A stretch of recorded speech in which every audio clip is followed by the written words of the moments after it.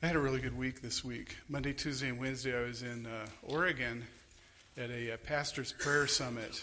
And so there were about 35 pastors arranged in a circle, praying, just calling out to God, worshiping, reading Scripture, praying from the Scripture. It was really good to just see this unity that existed among these guys that I had never met before. You know, when you go to something like that, it's like going to a big family reunion and realizing, oh, I've got more relatives, more brothers who I've never met before. It was really a huge blessing. When several years ago, when I'd completed the steps leading to and received my ordination in our church in East Texas, Chris and I began looking at churches that we might want to serve. And the first one we traveled to as a candidate was this smallish church in northern Maine. And our scheduled trip in February was canceled because there was this massive storm. They call them nor'easters. It canceled all the flights in the Northeast, and we had to wait till March, April. I think it was April. There was still snow on the ground in the woods in April in northern Maine. But it's really a pretty place. You know, we looked forward to checking it out. It was very woodsy. You could see Mount Katahdin, which is the northern terminus of the Appalachian Trail from this town in Maine.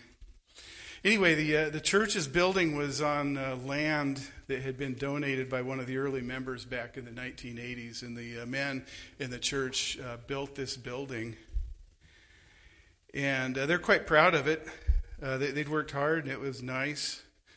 We met with the church had one elder and one deacon, and as we started talking with these guys, just something didn't seem quite right. You know, I was interested in hearing about the church history, what had been happening for the last 40 years that this church had been in existence. And, the more we talked, the more red flags popped up. It seems like they kind of hated every pastor they'd ever had. They were just very cantankerous people. And, not the kind of unity that I saw this last week in Oregon. We didn't go to that church. We chose not to. And a few weeks ago, I was curious about whatever happened to this church, because I hadn't really paid attention. And it seems that church has died. It folded.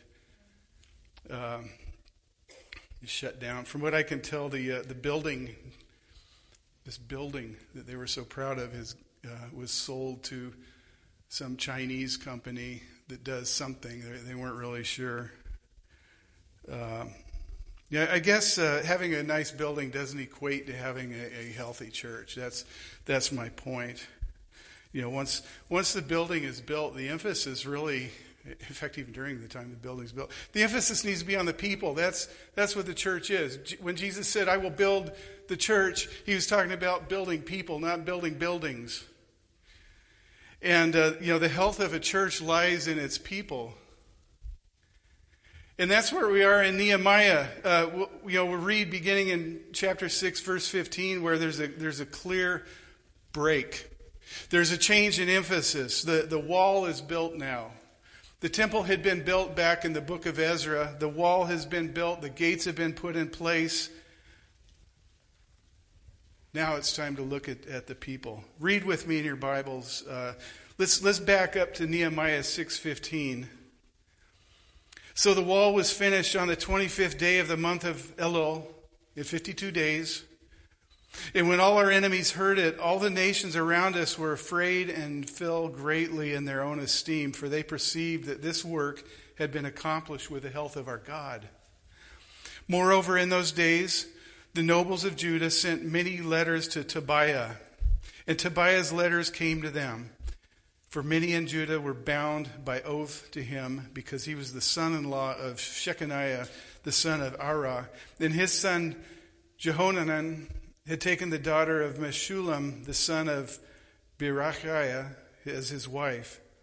As they spoke of his good deeds in my presence and reported my words to him, and Tobiah sent letters to make me afraid.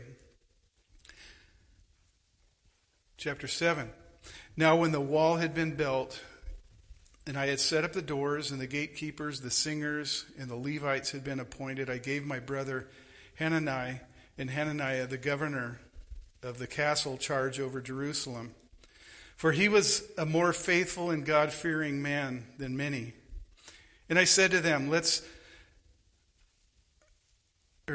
let not the gates of Jerusalem be opened until the sun is hot, and while they're still standing guard, let them shut and bar the doors. Appoint guards from among the inhabitants of Jerusalem, some of their guard posts, and some in front of their own homes. The city was wide and large, but the people in it were few, for no houses had been rebuilt. Then my God put it into my heart to assemble the nobles and the officials and the people to be enrolled by genealogy. And I found the book of genealogy of those who first came up, and I found written in it. And I'm gonna stop right there. I'm not gonna reread that list. Sorry. I know you're looking forward to watching me stumble through that. Now let me point out that this word "so" is used to wrap up what had come before and to begin a new section. So it's a transition into a new section. So the wall is finished. It was completed in 52 days, even under the taunts and the threats of those who wanted to stop the work. Underneath Nehemiah's leadership and under the good hand of God, this was an extraordinary accomplishment done by God's people who were very self-sacrificing to do the work.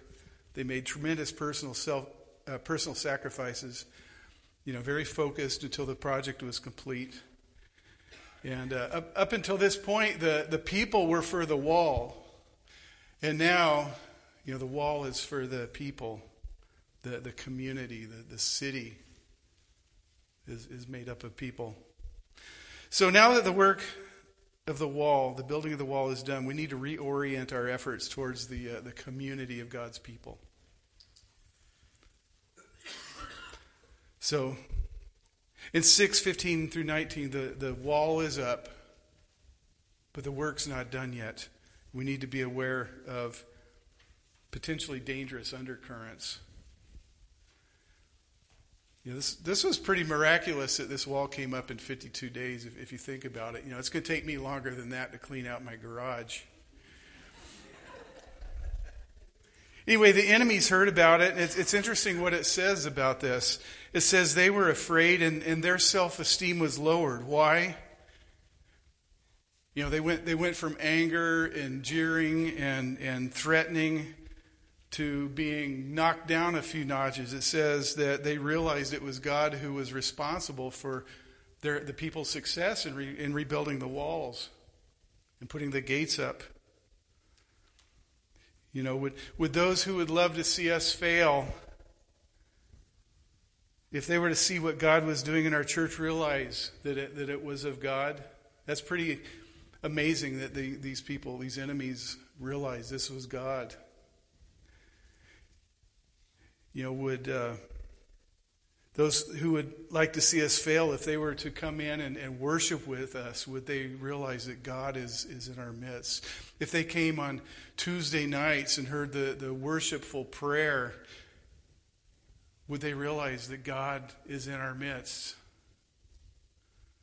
Would they realize that God is with us? Well, God was with them. He was victorious here in Jerusalem. But in verse 17, we see that there's still work to do. There's, this time with some of the people, the nobles of Judah, these are the wealthy people, those who are powerful.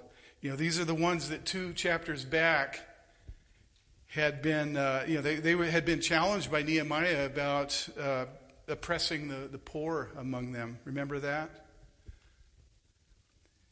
And here's Tobiah again. This guy just doesn't give up. He's relentless. We can assume that he's one of the ones that Nehemiah just mentioned, who was struck by fear, whose self-esteem was lowered. Despite Tobiah's desire to destroy the work, what's strange here is that some of the people are still quite enamored by this guy, Tobiah. How could this be? It says that the nobles of Judah were exchanging letters with Tobiah. And we pointed out that earlier Sanballat's assistant was Tobiah. This was his assistant. Several of the people in Judah, they said, were bound by oath to Tobiah. And why? They were loyal to him because of family ties. It says Tobiah was an Ammonite. We know that from chapter 2. But there were marriage bonds between, or with the Jews that spanned 2 generations with this Tobiah guy. Verse 18 lays it out. It says, "For many in Judah were bound by oath to him because he was the son-in-law of Shechaniah, the son of Arah, and his son Johanan had taken the daughter of Meshullam, the son of Berechiah, as his wife." So these were all Jews.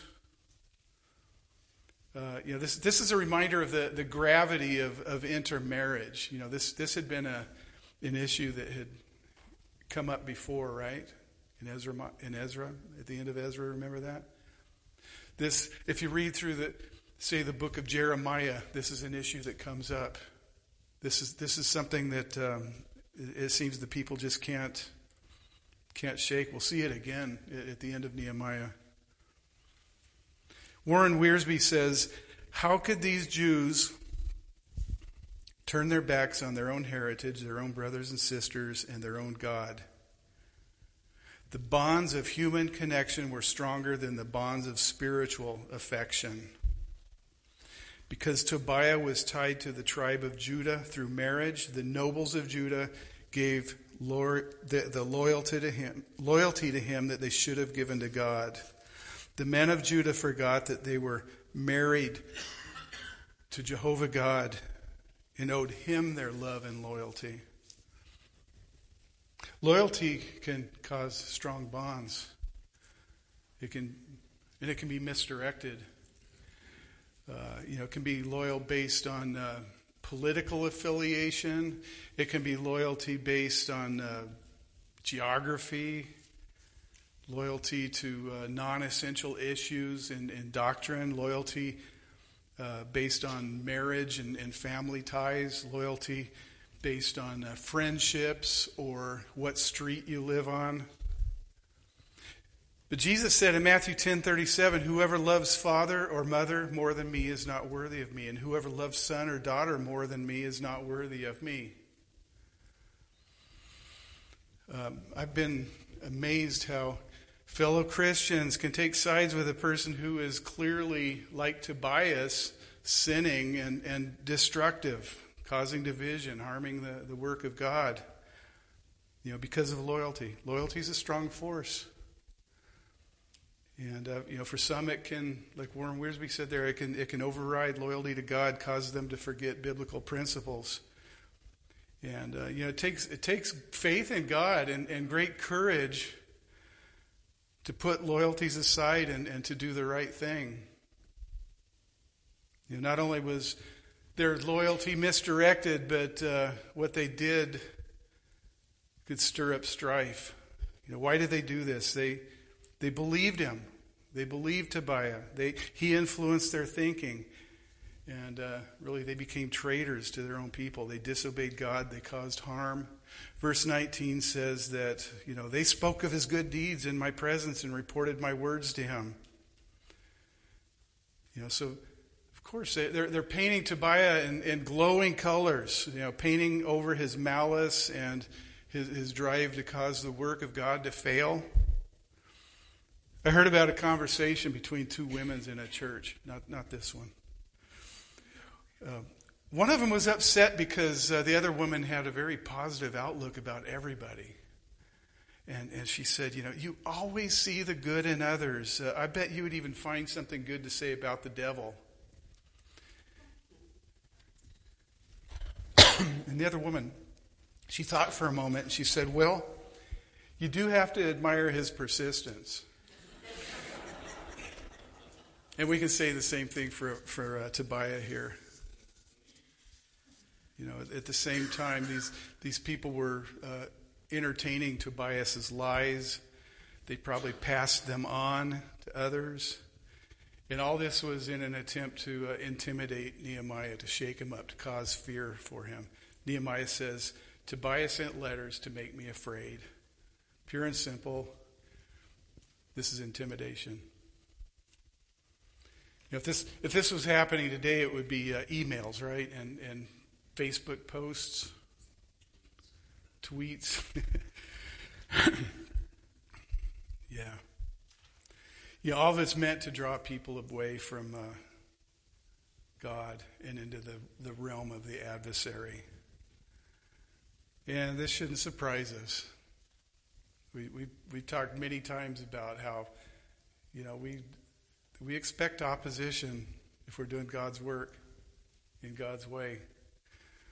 2 Timothy 3:12-17, the Apostle Paul describes such a situation. He says, indeed, all who desire to live a godly life in Christ Jesus will be persecuted. While evil people and impostors will go on from bad to worse, deceiving and being deceived. But as for you, continue in what you have learned and firmly believed, knowing from whom you learned it, and how from childhood you have been acquainted with the sacred writings, which are able to make you wise for salvation through faith in Christ Jesus. All Scripture is breathed out by God and profitable for teaching, for reproof, for correction, and for training in righteousness, that the man of God may be complete, equipped for every good work. God's servant must stand on God's word, which prepares us for battle, prepares us for the adversity that is sure to come. And I pointed this out before, but notice how Nehemiah responds here. He doesn't write letters back to Tobiah. He doesn't write letters and worry so much about this. He what does he do instead? He refuses to repay evil for evil. He doesn't return reviling for reviling. He knew that he had God's help. He knew that the work that had been done had been because of the good hand of God upon the people of God. This miraculous work of building this wall in 52 days was accomplished because God was with them. God was with them. So rather than despairing, rather than allowing himself to be sidetracked and intimidated, Nehemiah rolled up his sleeves and took the next necessary steps to lead the people. Verses 7, 1-4, going forward. Pointing people to the continuing work. So now the wall had been built. Nehemiah set up its doors. It was time, as Paul says in Ephesians 6:16, having done all, to stand firm. And Nehemiah knew that he wasn't going to be able to do all this by himself. He delegated responsibilities to others. First, he appointed gatekeepers. Gates aren't going to be much use if there's nobody guarding them, right? A gatekeeper, what does he do? He keeps watch at the door. He provides protection to the inhabitants of the city. Now, who are the gatekeepers in the church? According to the Bible, it's the elders. The elders play an important role in protecting, in guarding the church.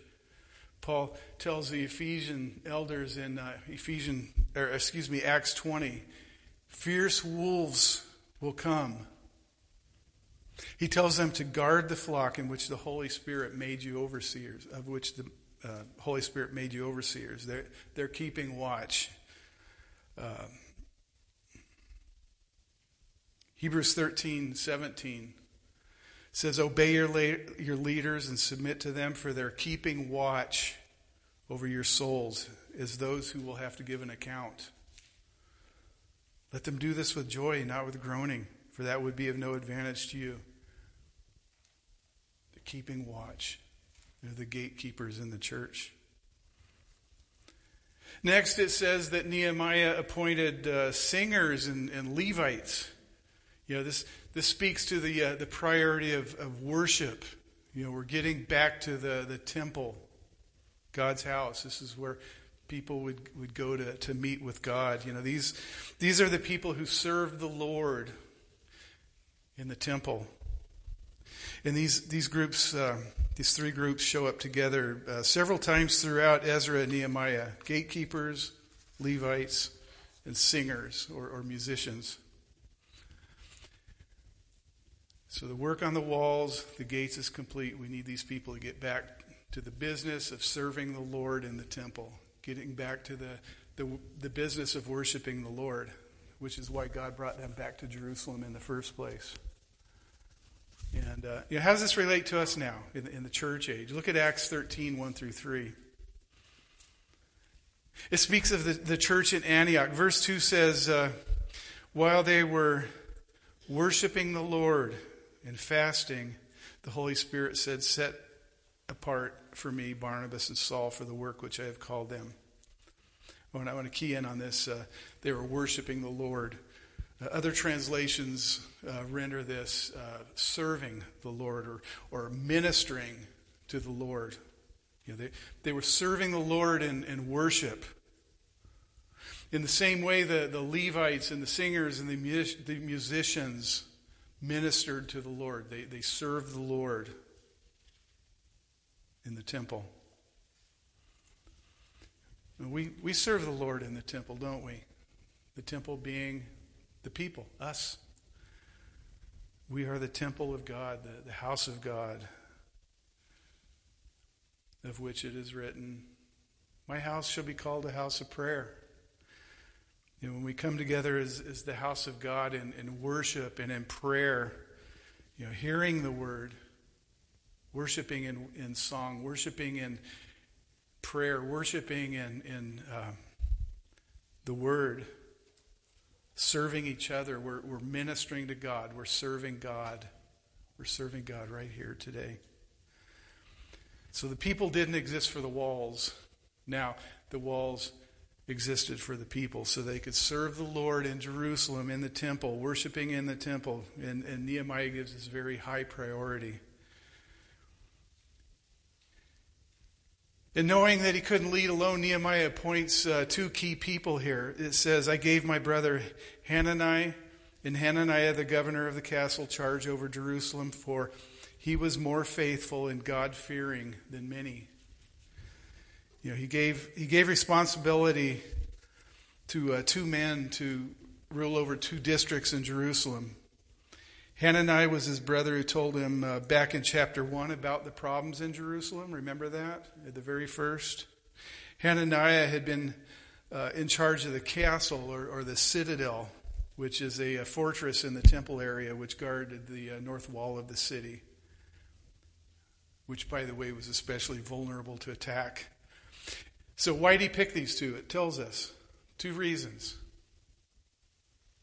Picked them for 2 reasons. One, they were faithful. They proved to be reliable. Nehemiah knew he could count on these guys.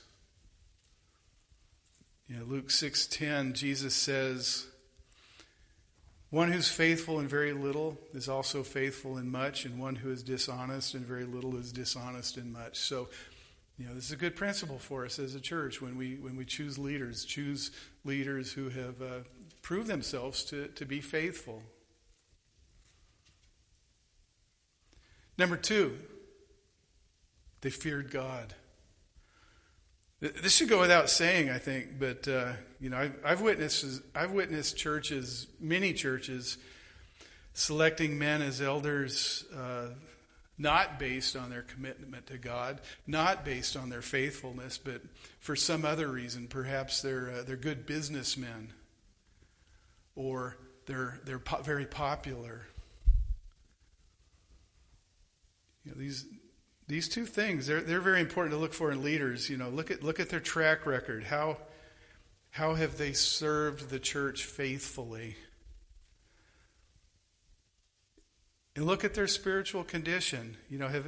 Have they served with just all-out love for the Lord and for the people? Have they served with humility and grace? Do they give God the glory in all things? Are they good spiritual examples? Do they exhibit a Christ-like behavior? This is why Paul gives us in a couple places in the New Testament a list of characteristics to look for in elders and deacons. All these character traits in those really boil down to these two things. Are they faithful, and do they fear God? In verse 3, Nehemiah says, "Let not the gates of Jerusalem be open till the sun's hot. While they're still standing guard, let them shut and bar the doors. Appoint guards from among the inhabitants of Jerusalem, some at the guard posts, some in front of their own houses. The city was wide and large, but the people within it were few. No houses had been rebuilt." So, just again, reiterating that it's important to post a guard, set a guard. We have an enemy. We have an enemy whose job is to kill, steal, and destroy, right? Well, city's nothing without its people. Leaders are nothing without people, without the people. The people count. The people count. So Nehemiah is building the community. The rest of chapter 7 lists a whole bunch of names, again, of people who returned to exile, very similar to the list in Ezra chapter 2.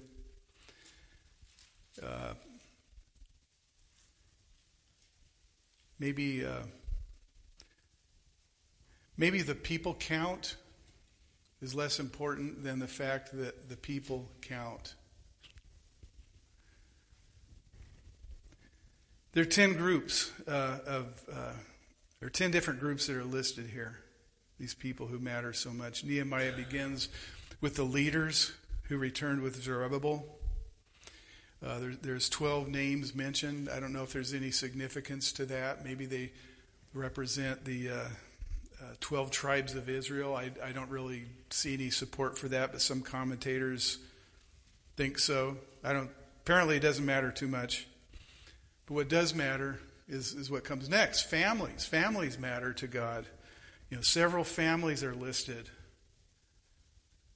Of course, the family is the basic building block of the community. The Bible gives great emphasis on the unity of marriage, the marriage bond, and of raising children, the family. It's also the basic building block of the local church. The family is the primary place of instruction for children about the Lord and His Word. Strong families constitute a strong church. Healthy families constitute a healthy church. Nehemiah lists the priests and the Levites, the singers, the gatekeepers, the temple servants. All of these very, very important in the operations of the temple. The operations being the serving of the Lord, worship. In the church, we each have our own place. Paul talks about how each of us is gifted sovereignly by the Holy Spirit. Each person, each member has a function, a very important place in the church. And we're God's building program. Ephesians 2:19 through 22 says this: "You're no longer strangers and aliens, but you're fellow citizens with the saints and members of the household of God, built on the foundation of the apostles and the prophets, Christ Jesus being the cornerstone, in whom the whole structure being joined together grows into a holy temple in the Lord. In him you are being built together into a dwelling place for God by the Spirit. I love that. I love that.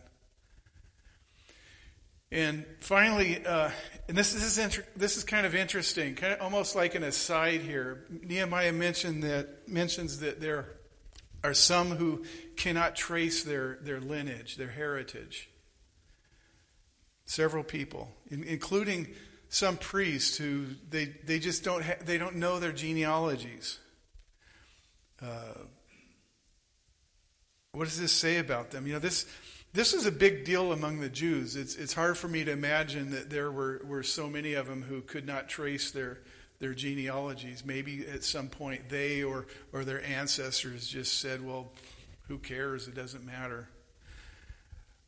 We don't know their stories, but it all boiled down to these people are not able to serve in the temple. Thankfully, this isn't a big issue now because I know very little about my heritage. I asked my dad about his side of the family. He goes, well, they were Germans, they were hard workers, and they drank a lot.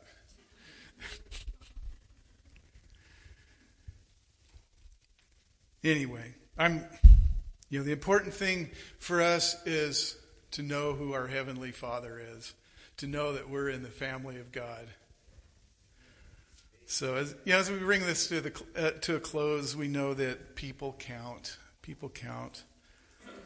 That's why we have all these lists. That's why Nehemiah and Ezra mention all these people by name and what they did. What's important is the book our names are written on.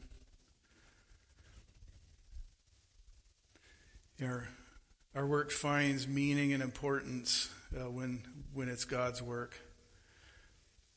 Psalm 127:1 says it well. Unless the Lord builds the house, they labor in vain who build it. Unless the Lord guards the city, the watchman stays awake in vain.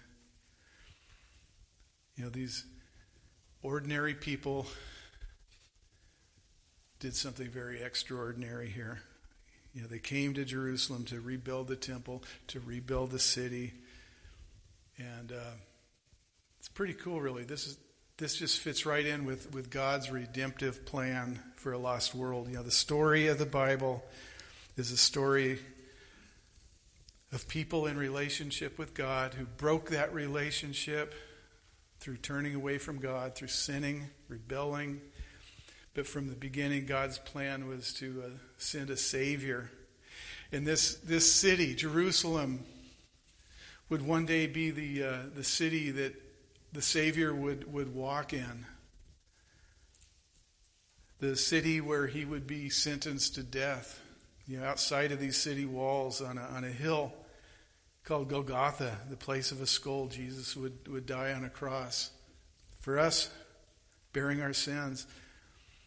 It was outside these city walls that Jesus was buried and was raised from the dead. He rose again. Well, those who believed in him are his.